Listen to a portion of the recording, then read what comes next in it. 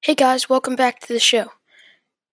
Today the AC tournament quarterfinals are set. I will talk stats and news and predictions for all 4 games coming up on the show.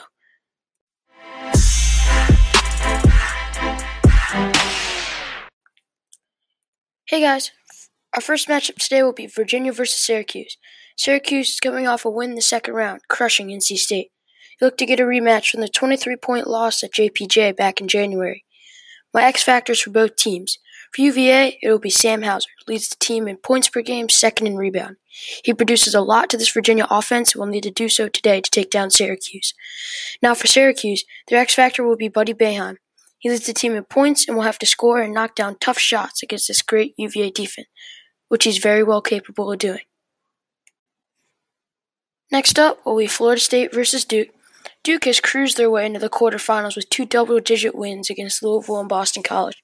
2 did not play in the regular season because it was postponed and eventually canceled. My X factor for Duke will be Jordan Goldwire, not from the offensive end, but on the defensive. He averages 2.3 steals per game and has a great all-around defensive game. He will need to slow down Florida State's guards tonight. For Florida State, it won't be a player, but their shooting. They can win easily if they shoot the 3 like they have been, but they can't rely on it too much. Third is Virginia Tech and North Carolina. I believe that both offenses will be clicking in this one.